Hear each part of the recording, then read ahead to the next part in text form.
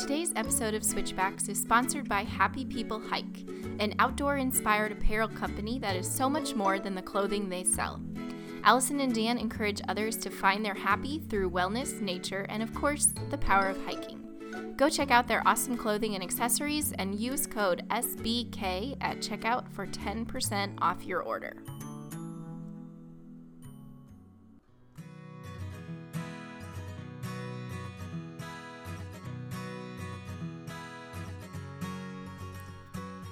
Hello and welcome to Switchbacks, a travel podcast where we reflect on our year visiting all 59 U.S. national parks. Whether you're planning to visit your very first park or you bleed gray and green, we're here to share our insights on exploring, understanding, and loving America's best idea. So thanks for tuning in. Today we're chatting about two parks that protect some of the geologic superlatives of our country. We'll also address a listener question about our year-long multi-climate bedding situation.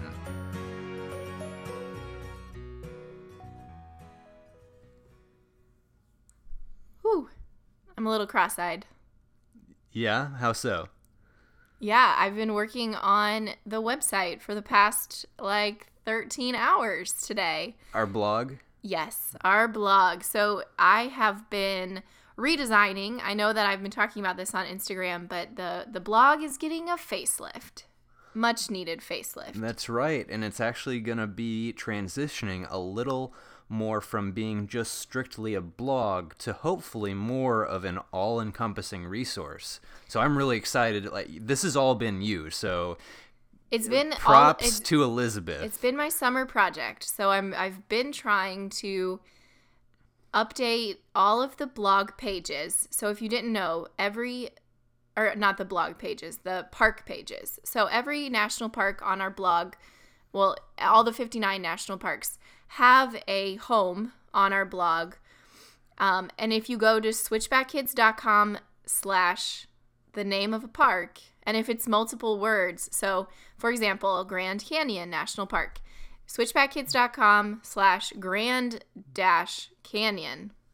okay? Or like in the case of Everglades, switchbackkids.com / Everglades. Okay, so, I got it. Just to make it very clear. So you can find any national park that way. You can also search in the search bar. But basically, we have tried to create a hub for all the resources that on our website that you would need about that specific park. So when you go to that park, you can see a few pictures, you can see links to our video and our photo gallery and all the blog posts we've written about that park, and also the podcast that we have now recorded about most parks. So all of the resources that we have created, all of the content we have been creating over the last 2 years is now in one spot for each specific park. So that's like hallelujah. Yeah. That's like, it's not done yet by any means, but it's much better. It's getting better. And I've done a little bit of a redesign. So if you go to our blog and look at it, tell me what you think about it, because it is, I don't even know. It could be terrible. Who knows? Because at this point I'm like, you've been staring at it straight. so long. Yeah. Right. Exactly. Well, it's even got different stuff like our campground reviews and stuff that you've been working on this summer in addition to the redesign. Right. So now we also have formally reviewed one campground per national park that we visited. So there's probably there's definitely more campgrounds than parks that we stayed at, because in some parks we stayed at multiple campgrounds or in between parks. But if you go to The Dirt, if you know of that campground review website, DYRT, thedirt.com, you can find us, or you can go to where we've linked it and discover all the campgrounds that we have ever stayed at, which is a really cool resource for you guys too, hopefully you can find. Yeah, so that's been an exciting project. Again, all Elizabeth. So you've been bringing home the bacon though, so. That's what I like to think, or something like that. I just wish it was literal bacon sometimes. But the thing at hand today, our podcast, we are talking about two very cool parks Yeah, these are two big ones. This is going to be a fun podcast because they're sort of weird, unique, extreme sort of parks. Extreme examples of some of the cool features that you can see at national parks. Yeah, and before even that, we have some parks in the news to get to. So yes, what parks happened in the news? You didn't give it time for the music. Ready? We- Pause. We have intro Pause. music now. Do do do do do do. Okay, so parks in the news. We felt like we wanted to address the funny little drama that's going on in every single Google alert that we've gotten for the past 2 weeks. So we have a Google alert for national parks. So in our email, we see all the national parks news. And if you're interested, I would suggest you do that too. It's kind of fun. But anyway, the senior lifetime pass, National Parks Pass, is increasing by $70 on August 28th. And people are losing their minds unnecessarily, in our opinion. They're sprinting, shuffling. Yeah, well, here's one headline that I just popped open. It says, "Seniors rush to buy lifetime pass to national parks before $70 increase in August." So I can just see the shuffle Playing right fast now. and loose with the word rush. They're racing their RVs. No, we're just kidding. No, you can also buy them yeah, online, we so that joke, would be we a joke. rush. Anyway, Quick little flick of the mouse. yeah, on one hand, it's a 700% increase, or something like that, to $80. It's going up $70. So that's a big change, but also it was absurdly, ridiculously, mind-blowingly cheap in the first place. $10 for all the parks you can park for the rest of your life. Yeah, on the other hand, it's $80 for life with half off camping for life. That's insane. That's insanely reasonable, hopefully for everybody. Yeah, and you're getting Social Security now or in a few years, so I think you can afford it. I think a lot of people might be mad at us in 5 seconds. But anyway, here's your PSA. If you are above the age of, I believe, 62 and up, you can still get your pass if it's postmarked before, if your request or whatever is postmarked before August 28th.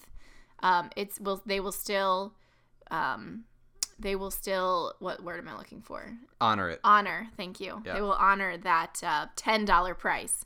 So rush to your local national park and go get your pass. So let's get on to the main event. Yes. The two national parks that we're talking about today are... Yeah, so we're talking about Arches National Park and Crater Lake National Park. And the reason we're talking about these two national parks is because we're still covering this theme of why the national parks are protected, what we value as a country to protect. And today we're the theme, continuing that theme, we're talking about geologic oddities, or superlatives, or anomalies, or any of those words you wanna say. But basically, rare things in geology. Good one. Rare earth things. Are you done? Yes. So the national NPS.gov website says that the national parks, quote, preserve spectacular icons of our nation's geologic heritage and contain some of the world's finest examples of geologic phenomena. From glaciers to barrier islands, from volcanoes to dinosaurs, the parks have it all, including arches, canyons, caves, mountains, and sand dunes. The best geologist is the one who has seen the most rocks. So if you're interested in geology and scenic landscapes, there is no substitute for visiting and experiencing geologic sites in the field. Come and explore the world's most magnificent rock collection, your national parks. What an awesome pitch, right? I just want to go check out all the rocks. I want to go play on some rocks so bad. So that is a very good lead in to our first national park that we're going to be talking about, which is all about the rocks and the rock formations. And that's Arches, which is in the lovely area of southern Utah, right outside of Moab, which is an awesome gateway city. Right. P.S. So Arches is one of the 5 national parks in Utah. Its neighbor is Canyonlands. It's outside of Moab. And the thing Arches is very well known for is containing the greatest density of arches in the world. Over 2,000 cataloged arches in every stage of arch formation. Right, that's what's interesting is that there's like you can see the kind of the like life cycle of an arch. Yeah, from ones that are not quite hollowed out yet, just almost concaves or hollows in the rock, to ones that have gone totally through being an arch and are now just collapsed and look like a pillar coming out of the ground. Yeah, and there's one landscape arch. That's the really long, skinny one, and they think that that one's going to crumble in our lifetime. Seriously? Didn't they say that? I hope I'm not making that up. Double check my facts, people, because I'm not going to. No, this isn't that type of podcast. We don't care about facts. But I think that I remember them saying that it's so long and skinny that I think they said it's could happen within our lifetime. A base of 300 feet to be exact, the longest, widest in the world. Yep. So arches are super different fundamentally from natural bridges, actually, in that bridges are formed by flowing water and arches are formed by, do we know? Erosion. Exactly. Yes. Erosion. I was really sweating there. You didn't put it on the notes, so I'm like, I didn't. I hope you know. Well, that was copied and pasted. Oh, great.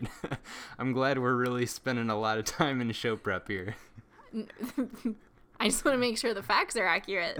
It's all from the NPS website. Perfect. That whatever works. For the record. I'll give you a break because you were spending 12 hours a day on the website. Thank you. Anyway. I feel so appreciated. Anyway, arches formed by erosion and wind over thousands and thousands of years. So going into this arid desert landscape, it's just so incredible to see these arches everywhere, and it's really a visitor-friendly, family-friendly, all-access-friendly park because you do not have to venture very far to see these arches. They're all around. You can take, some you can see from the road, some are just a brief hike away. So, and it's also a really compact area. That's one of the reasons it's the most dense area of arches in the world, because it's actually a pretty small park. Mm-hmm. And that's why it's also dense in visitors. Right. And not only arches, but also visitors. Especially around some of the more popular trails and around some of the popular overlooks off the road. There are giant tour buses that go through arches, making it, especially during the daytime, maybe like 10 to 2-ish, is probably pretty crowded. If you had to guess, what would you say Arches ranks out of the 59 national parks? Where would it be in visitors? I don't like when you quiz me. I usually get to quiz you. I would say it's maybe around number 8 or 9. You're giving it too much credit. It's 15. Okay. And it seemed really crowded when we were there. Yeah, that's because it's so small. Yeah. It has 1.6 million visitors in 2016. Still that's a lot. Right. For sure. Especially around trails like Delicate Arch, which is the most popular arch in the park, and it's the Utah license plate. It's the really tall, just amazing, freestanding arch. That looks like cowboy pants. Oh, yeah. You've never heard that? No. I don't think I have. Totally looks like cowboy pants, though, right? Oh, I can picture it now. Yeah. Yeah. For sure. Anyway, yeah, so let's get into some of the specifics. Delicate Arch is the most famous spot. It's also a must for any park visitor because it's just that unique, that spectacular.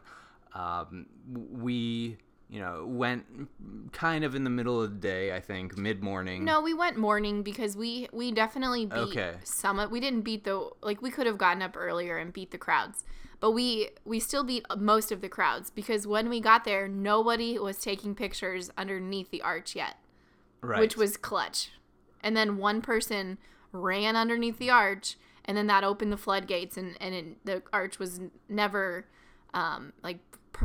person free, at all for the rest of the time. But we did get some pictures without any people underneath, which is pretty rare. Yeah, and I guess that did peeve us a lot, didn't it? Nah, I mean, I think we kind of expected it. Yeah. But yeah, so, most of the people were wearing high heels. That's what peeved me. How did you walk up here in high heels? Yeah, because it's not a super easy walk. It's pretty tough. It's pretty steep. 1.5 miles, I think, because it's 3 miles round trip. And what makes it tough is improper footwear and no water. That people, it's user error. It's not tough if you're prepared and if you take it easy and if you're wearing the correct clothes. I think it's about 3 miles round trip. I think you're looking it up now. Yeah, 3.2 to be exact. Okay, perfect. So Delicate Arch, definitely a must-do. We loved camping in Devil's Garden, which was the only campground, the only developed campground in Arches National Park. And that gave us really good access to some of these trails early in the morning if we wanted to go early in the morning. Right. Because just getting into the entrance alone was taking people about an hour. And especially during holiday weekends and summer, busy season, I remember them posting something on Facebook that said the Labor Day crowds the entrance was expected to be about a 3-hour wait just to get in to the park. That's nuts. Which is insane. So if you can snag a campsite in the back of the park, this is a really good way to kind of get an early in at some of the trails and popular spots. Otherwise, you're going to be stuck fighting crowds all day. Yeah, and the campground itself is really cool because you're just among all the rocks. There's definitely people nearby. But they're pretty spacious. We had a huge site we met a friend, so we had 2 tents and a picnic table and tons of space. Yeah, and you can climb up on the rocks all around. There's a trail that leaves from the back of the campground, so it's just a really... And I reviewed it on the Dirt, so if you want to go read all of our details, you can go to the Dirt and look for Devil's Garden Campground. Well, let's stop talking about it then. Yeah, go read it. So besides the Devil's Garden Campground, one of the ways we took advantage of staying there was one morning when we went to the Devil's Garden Loop. Mm-hmm. So, and we did that really early in the morning, and it definitely paid off. Yeah, you get to go by 7 different arches. If you do the whole entire loop, I believe it's about 7 miles and 7 arches.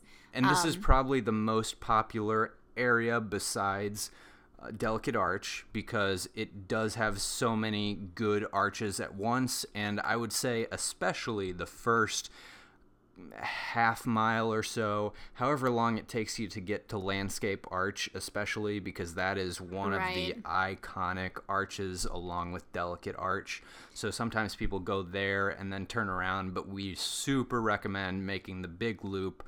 Yeah, lots of really cool spots, and you lose a lot of the crowds pretty instantly once you get past that Landscape Arch. Yeah. Another way to get away from the crowds, which I I think you highly recommend also, maybe even more, is to get a permit for the Fiery Furnace. That was one of the coolest areas of Arches National Park. It's a restricted area, so visitors cannot go on this hike, if you want to call it that, quote hike, without a permit. You can get a permit for a guided tour, which is $10 a person. Or you can go on a self-guided hike around this area for $4 a person, but you have to, go through an orientation and a little flashcard quiz about whether or not you should touch the biologic soil crust. The answer is no. You should not rub up against the soil crust. But if you can do that, $4 a person, and you get to go into this. It's just like a labyrinth, a maze area that is just incredibly intricate, and you definitely get lost. So you kind of, you want to keep your bearings a little bit. There are a lot of layers, so it's almost like you can climb up and get to a whole nother level of the park. So just picture a maze of rocks that you just get to play on anywhere you want to go. There aren't really trails. Well, there's not trails at all. You just kind of stay on the rocks and find your way around. It's super cool. Yeah, it kind of reminded me of Joshua Tree a little bit in that you were scampering over these huge boulders, but to me it was a lot cooler in the sense that you can go through this maze. It's not just on top of the rocks. You're in between and under and crawling through these little slots in the walls. And if you watch our video about arches, you can see how long it took me to get through one of these slots. Yeah, check out the video at switchbackkids.com/arches. Because it was just a really neat area. You can also climb up really high and see a ton of the surrounding landscape, all the formations below you. And one of the things I liked the best was just finding randomly, getting surprised by these small no-name arches that were throughout the fiery furnace area, because it's really cool to see the huge famous things like Delicate Arch, but they're there. They're a big deal, and you're also surrounded by a bunch of people. It's just such a different, more intimate experience when you're hiking, kind of exploring for yourself, finding your own way in the fiery furnace, and you turn a corner, and then there's just this arch. It's not the biggest, it's not the longest, but it is something that you found on your own and you didn't know was supposed to be there. So that was just especially cool for me, finding these random arches. Definitely. I had fun. We kind of played follow the leader and took turns, and it was just really fun to not feel like we had to follow a specific trail or that we had to get our however many miles to the end of the trail. It was just kind of a free-for-all, and we got to stay as long as we wanted. It was great. Yeah. So a couple of other tips we have for maybe enhancing your experience at Arches. One would be to visit during the off season. So that would be not in the summer and not in the late summer. I think that's still pretty busy. But it's also the hottest. So if you can avoid the summer season, you can actually have much more pleasant weather. So I looked up, in April and October have about the same weather, which is in the low 70s, which I think sounds wonderful for hiking and photography and exploring. And then versus the summer, it's about high 90s for the highs. And also you would have fewer crowds, of course. Another thing to do is just go explore during non-peak times of the day. So early morning, or we love evenings in the national parks too, because a lot of people go to dinner in town. They leave the national park, and you get to kind of watch the sunset too. And we saw one of the most amazing sunsets of the whole entire trip, driving through Arches during the evening, which was great. Mm-hmm. There are also some less popular trails and activities that you can explore. For example, like we talked about, doing the whole Devil's Garden loop gets you away from the crowds. Also, there's a whole area of the park called which is where Tower Arch is. And Tower Arch is another one of those just kind of hidden in the back arches, which you can kind of climb up and get an awesome view. You do have to take a dirt road to get there. How long do you think that took? Maybe 30 minutes from the main road? Maybe a little longer, maybe 30 to 45 minutes. But it was a nice drive. Yeah. And there was nobody back there. That was the most crazy thing, is that we were there. I don't think we mentioned this, but we were there at the very beginning of October, like first week of October.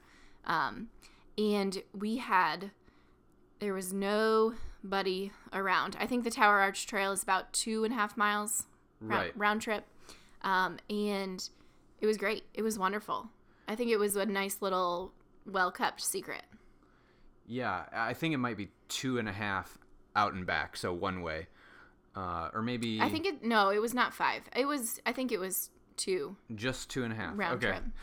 Anyway, it's again one of those things where hiking to it and it not being, having your own experience with Tower Arch was just super impactful, and I don't know, made it much more of a memorable experience. So there are definitely those places, as small and compact as Arches is, there are definitely those really remote spots that you can get to, and you can even go backcountry hiking, in a really unexplored, off the beaten path area, in the western portion of the park.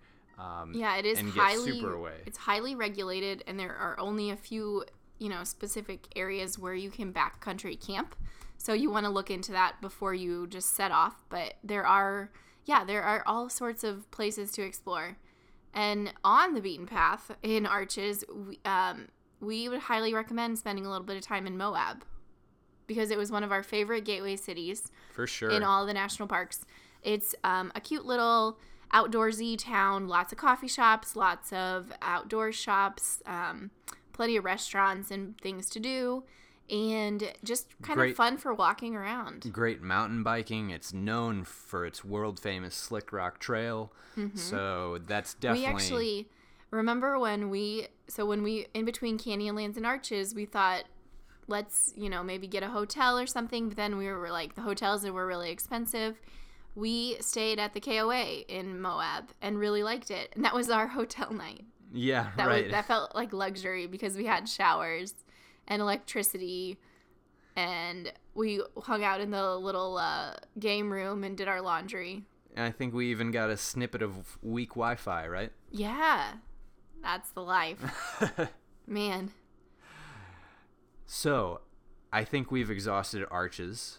It's worthy of exhaustion, though. It is, definitely. It's a great park. But so is our park number 2, which is known for another interesting geologic superlative, which is Crater Lake National Park. But first, we wanted to quickly pause and talk about some of our national parks loving friends, Allison and Dan from Happy People Hike. They've created a clothing company that gives back to the same outdoors their t-shirts promote. And their clothing is amazing. Cole wore his basic Happy People Hike t-shirt, which is on sale right now for only $10. Way too many days in a row while we hiked and camped our way through the national parks. I've also got my eye on a few things I might need to add to my wardrobe soon. A gray t-shirt, maybe a zip-up hoodie, maybe a hat.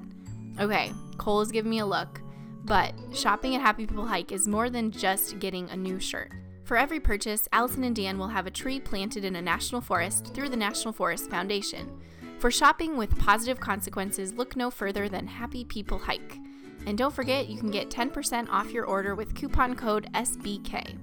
That's SBK for 10% off clothing and accessories at happypeoplehike.com. Now, back to the show. All right, so Crater Lake National Park, the deepest lake in the U.S., the second deepest lake in the whole Western Hemisphere. Definitely a super interesting place. Do you remember all of the really odd things we learned about Crater Lake? Yeah, one of them that was just so crazy was the old man in the lake or something. What was it? Was it that floating stick? It was a huge log. It wasn't a stick. Just a little stick. It was like a log that was the size of 5 people.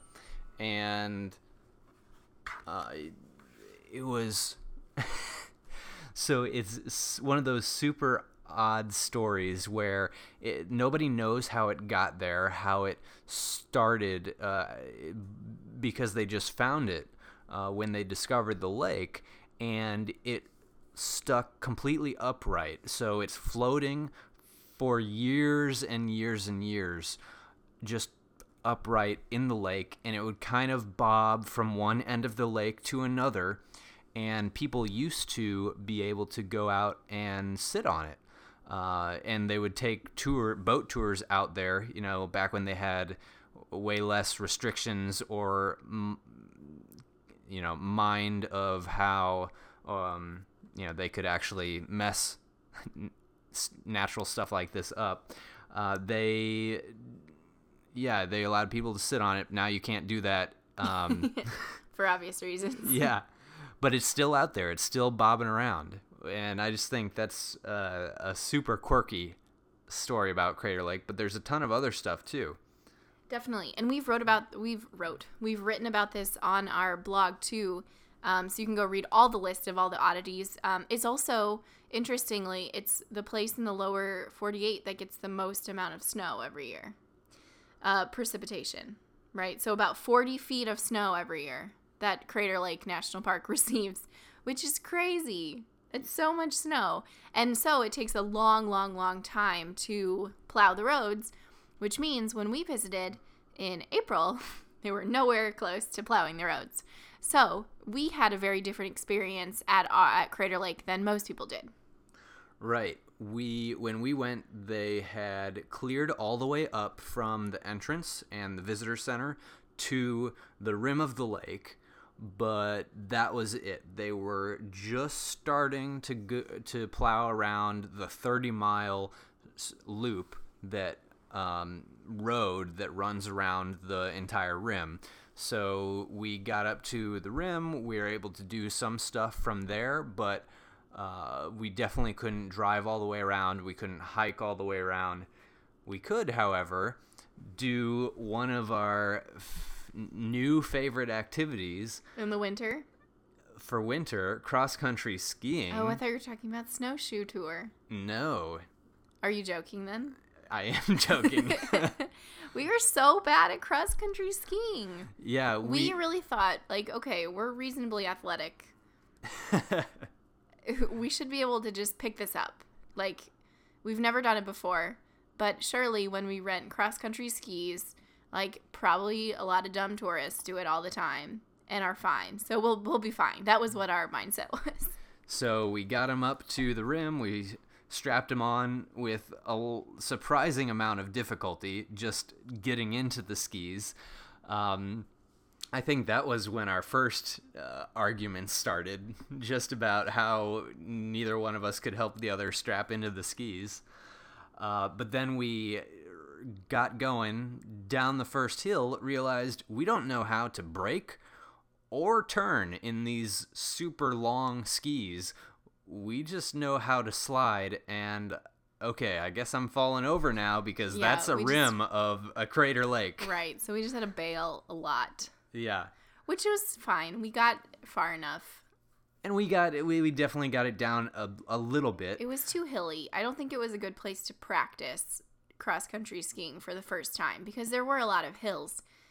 Now, if it was just on the road and the road, had been packed snow or something and it was flat, then I think we would have been fine. But this was an entirely different scenario where there was sort of a ski trail, but it went up and down around the lake. Because the problem was we started on the area where they had started clearing the road, so we couldn't obviously drive on the asphalt or ski on the asphalt part that was already cleared. We had to ski on top of the 12-foot wall on the shoulder of the road, basically. So on one side we had a big 12-foot drop down to the asphalt, and the other side we had a wall of trees. So we were just shuffling. Yeah. Like seniors. In August. Yeah. But anyway, enough about our failures. What we also... Still really recommend it, though. Yeah. If you're down definitely in the winter there, it was super fun. I probably liked it a little more than you, but... Maybe. Yeah, I did. Do I need to remind you how much we argued and got at each other's I don't believe you. Throats? And how you really needed to go back into the lodge and get a hot drink. A coffee. To calm your nerves. Probably. Anyway, We also really liked the snowshoe tour. That's another fun winter activity in Crater Lake. And we got to hang out with a ranger for a couple hours and walk around in the woods and learn about the lake formation and how it became a national park. And we got to slide down a hill on our stomachs. That was my favorite part, so fun, for sure. in the snow. We were just walking up. All of a sudden, the ranger starts leading us up this straight hill to no apparent destination because there was a huge cliff at the top where we knew we weren't going past. And once we got there, he just turns around and he says, "All right, now we're going to act like water molecules." Kind of makes one of those corny ranger jokes. And he just lays flat on his belly and slides all the way down the hill. So we were like, is this a ranger program? Yeah. Or is this someone who's like going to take us hostage? Because usually rangers are like all, don't step off the trail. Don't, like, be careful, be careful, be careful, be careful. Really, really cautious. Because they have to be. Because they have to be. Yeah. But this guy was so fun. Yeah. And we got to slide down a massive hill. And I totally really went scary. so fast. I know, you got to go last. Yeah, so it was all packed ice, basically, where everybody else had slid down. So, yeah, that was the best.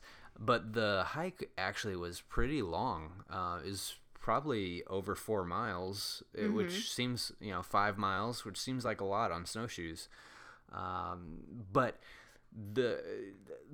probably my favorite part out of all of it, we did get to do those 2 really unique, cool activities, but just seeing the lake from the rim was unbelievable. And you should really, if you've never seen it, please check out our posts about it, check out our video about it. You can also see us sliding down and falling 1,000 times on cross-country skis.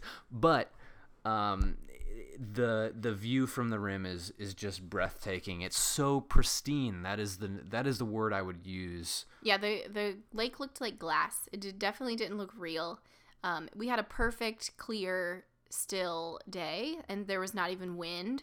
So the lake was like this intense, really real, like the bluest blue that we could imagine. And yeah, just seeing it up, like walking up the hill to the rim and looking at it for the first time, it was just, it's such an interesting place. It's like no other lake you'll ever see again. And so, since we're on the topic of geological wonders, what makes it fit into that category? You're putting me on the spot here. No, I'm just leading you. I'm setting you up. Well, I don't want to. I don't know what you're. I don't know what you're asking me to set you up for. Are you talking about how it was formed by the collapse of? Go ahead. Okay. I don't remember the whole story. Okay, fine. Why would you ask me that? Something about knowledge? That's not my part. Yeah, I guess I'm the fact nerd out of the two of us. So, Crater Lake was formed when the 12,000-foot Mount Mazama erupted with a force 6 times greater than Mount St. Helens when that blew up in Washington. And the top of the mountain basically collapsed into itself. So that was 7,700 years ago. So actually not that long ago in geologic terms. But it left this gigantic crater that was 4,000 feet deep. And then basically it filled in with rainwater. Because it has so much precipitation in the area. Yeah, I mean, just imagine this 40 feet of snow every year and how much water that generates. It created a lake inside. And so that's why it's so pristine, is because most lakes have an entry point from a river, from a stream, from a creek or something. And they also have an exit point, which works up a bunch of dirt and dust. And not dust, but like debris. Crater Lake has no entry point or exit point, so it just stays this really immaculate blue, perfect clarity. So not only is it the deepest in the U.S., it's also the clearest water in the U.S. and they do a bunch of scientific studies about the clarity of the water, and it's just a really important resource as well as being a beautiful natural treasure. So that's how it's related to being a geologic wonder. Yes, it's very interesting, and beyond just being beautiful. We also, so because we had such limited options, like we said, we did some snowshoeing. We rented cross-country skis from a resort down the road, and we also hiked around just a bit on our own. One of my favorite parts was just relaxing in the lodge. They had a really, really nice lodge right on the rim, and if you go to the second floor, it had just chairs with giant windows that overlooked the lake. And on the first floor, you can get some snacks. You can get coffee and just go up and sit. And on a winter day, it was perfect to just warm up a little bit. On a summer day, it might be good to just cool down a little bit or just relax for a little bit. But I always appreciate the pretty lodges and visitor centers, and I really like to always go in those when we're at the national parks. Yeah. So one of the best things about our year, I think, is that we were forced to go in times of the year that weren't always peak season. You know, if I was just planning a vacation to Crater Lake, I would have definitely made sure that it was when the whole rim road was open so I could see all the park. But since we didn't have that, we had to change and adapt our visit, and we got to try a bunch of cool things that we had never tried before, mostly cross-country skiing. And then you also just get the whole different perspective of a snow-covered lake, a snow-covered rim, a snow-covered Wizard Island, which is the random island in the middle of the lake where the volcano tried to recover and rebuild the mountain. So it's just like a little cone of land in the middle of the lake.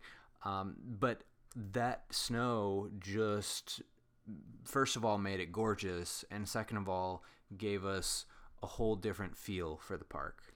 Yeah, and it also it's a point of not limiting yourself only to that summer season, especially if you're someone who, likes unique experiences. This was definitely not, like Cole said, if we visited in the summer, we probably would have biked the rim road. We would have done a lot more hiking in the area. We would have camped in the park for sure. But this just allowed us to kind of have to get creative and try some new sports that we never tried before and learn about the park a lot more also, because I think we were able, since we still had a few days in this park, we had a lot more time to talk to the rangers and read all the signs in the visitor center and in the lodge, and learn just a little bit more about the stories and the oddities behind this park. So it was really hard to pick two geologic superlative parks, because there are so many national parks that are known for their geologic features, whether it's Badlands, whether it's Grand Canyon, Pinnacles, Bryce Canyon, Yosemite. A lot of the national parks are based around rocks. Yeah. Whether it's a mountain or a canyon or a barrier reef or anything in between. Well, barrier reef is actually a barrier island. Animal. A barrier island. Okay. That's what I meant. Like I'll the let keys. it slide. Like the keys. That's what I'm saying. You read that part at the beginning of the podcast. No, there's some really cool rocks out there. So definitely, and we didn't necessarily pick it based on the parks that had the most the most intense form of this. It was more, two parks that had this interesting thing in common, that they seem to have their protection is based a lot around these geologic oddities. Exactly. So, yeah, go check them out. Go check out all the rocks in all the national parks and understand why they're protected, why they're so fragile, why they're so important to science, and what makes them important to preserve for generations. Okay, now we have a listener question. Here's Carrie. Hello, Cole and Elizabeth. My name is Carrie, and I have 3 comments for you today. The first is that our family bleeds gray and green, and we so enjoy listening to your podcasts. Thank you for sharing your adventures with us. The second comment is a question regarding bedding. You two spent some very cold nights and some very warm nights on your trip, and a lot of nights on the trail where you would have needed bedding, I assume, that was lightweight and compact. So my question is, what strategies or maybe what products do you recommend for sleeping comfortably in a variety of temperatures? And my third comment has to do with the theme you're addressing right now. This is a shout out to Natural Bridges National Monument in Utah. Our family visited Natural Bridges a couple years ago, and we were just blown away by the site. The wow factor of the bridges is off the charts. The variety of things to see there really impressed us, and the beauty and the quietude of the campground. We just fell in love with this place. Of all our destinations on that trip, which also included 6 other national parks, this stop was quite possibly my favorite. So just because an NPS site isn't designated a national park doesn't mean it's any less beautiful or breathtaking or worth taking the time to see than the parks are. So thank you for listening to me talk for way too long. Keep up the great podcast. Happy camping, and Carrie out. All right. Thank you, Carrie, so much. We loved your question and your comments also.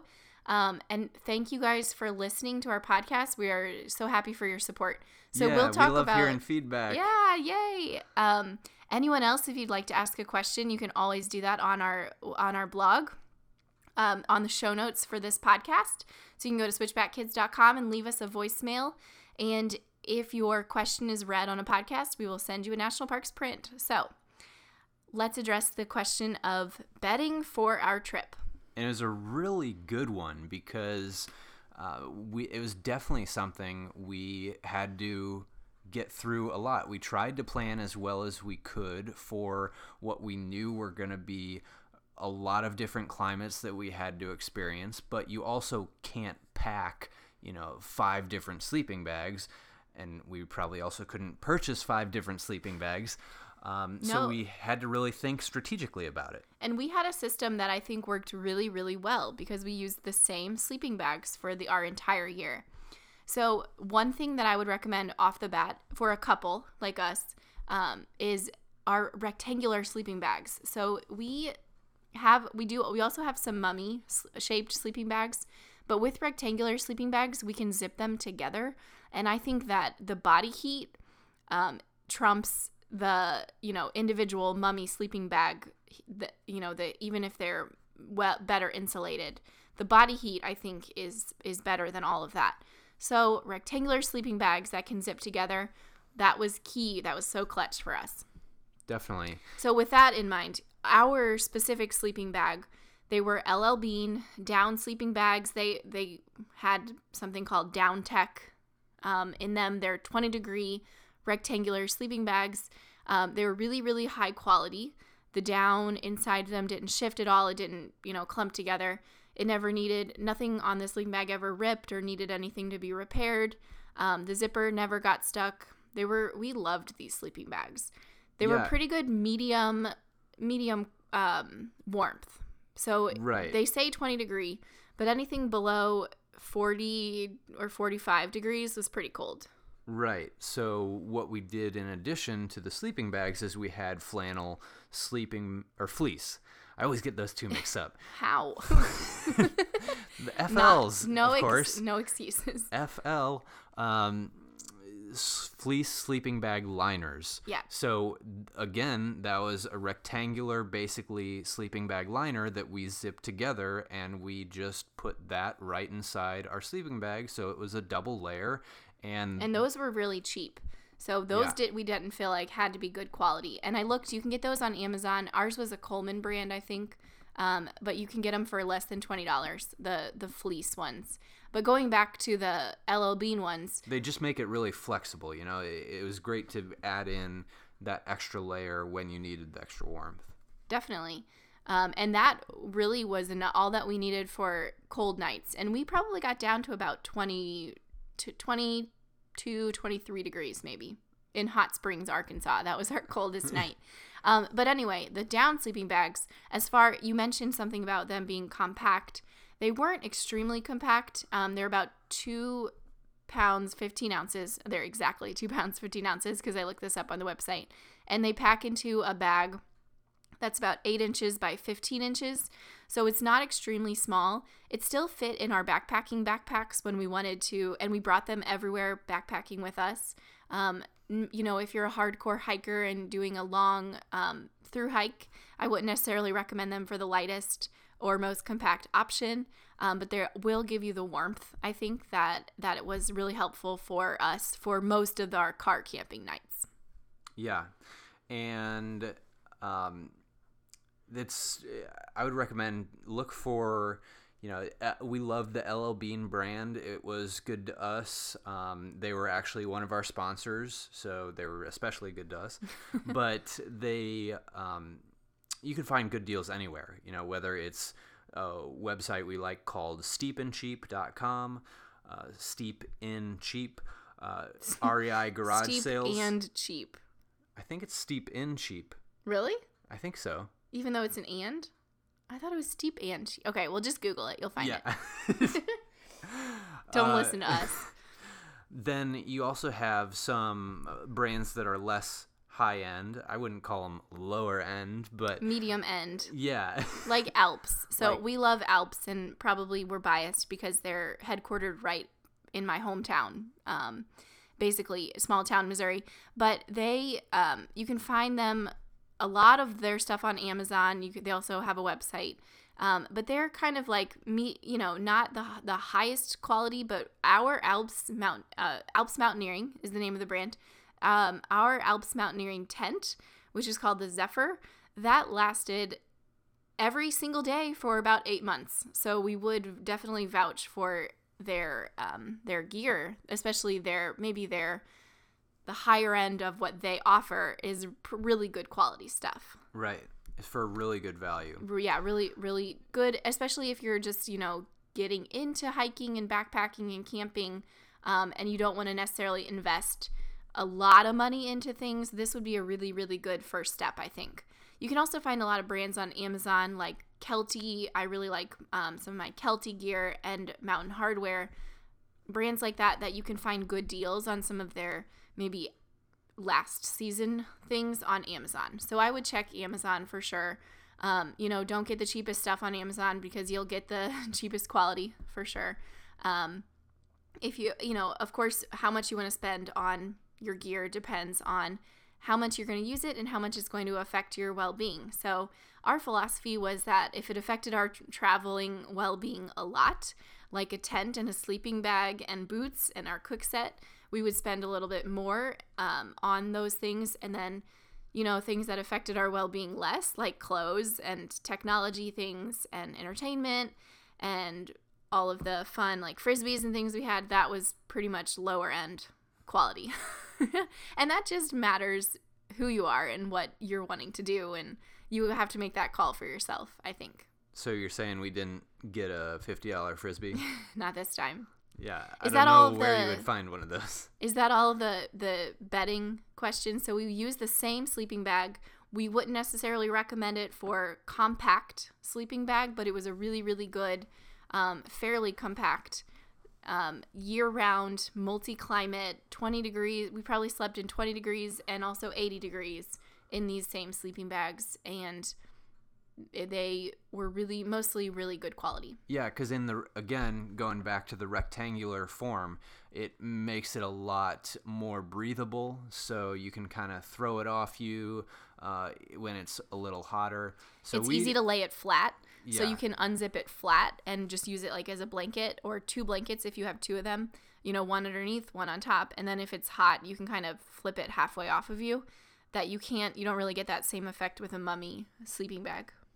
Yeah, and so we'll link these all in our show notes, all of the gear that we used, and then maybe some similar gear that you can find, similar quality, hopefully, of gear that we would recommend. So you can go look at those for all the details. Anything else? I'm trying to think. No, I was just, bedding. Of course, we used pretty basic pillows, That didn't matter to us as much. We did not like our LL Bean down pillows. We will say that. They're just a little too thin. Really thin. Yeah. We just got cheap Walmart travel pillows, and those were the best that we had. Right.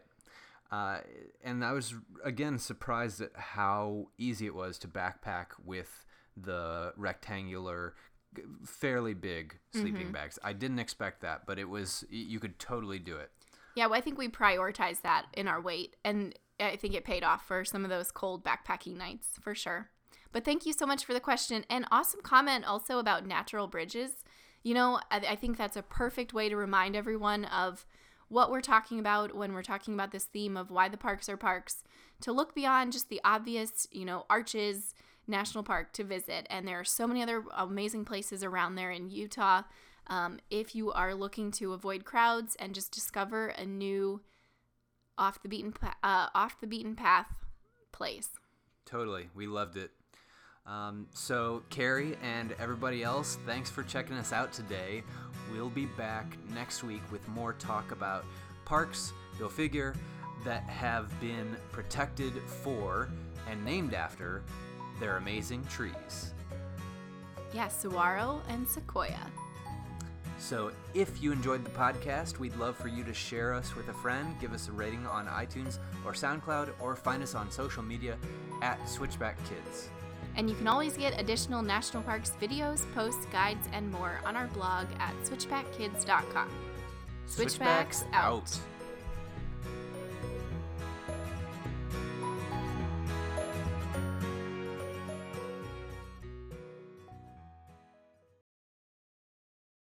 Over? Mm-hmm. Okay. I was going to cut that out anyway. And then put it at the end and make fun of you for being a nerd. Still probably going to do that. Okay. Well, I have my nerd facts now, so...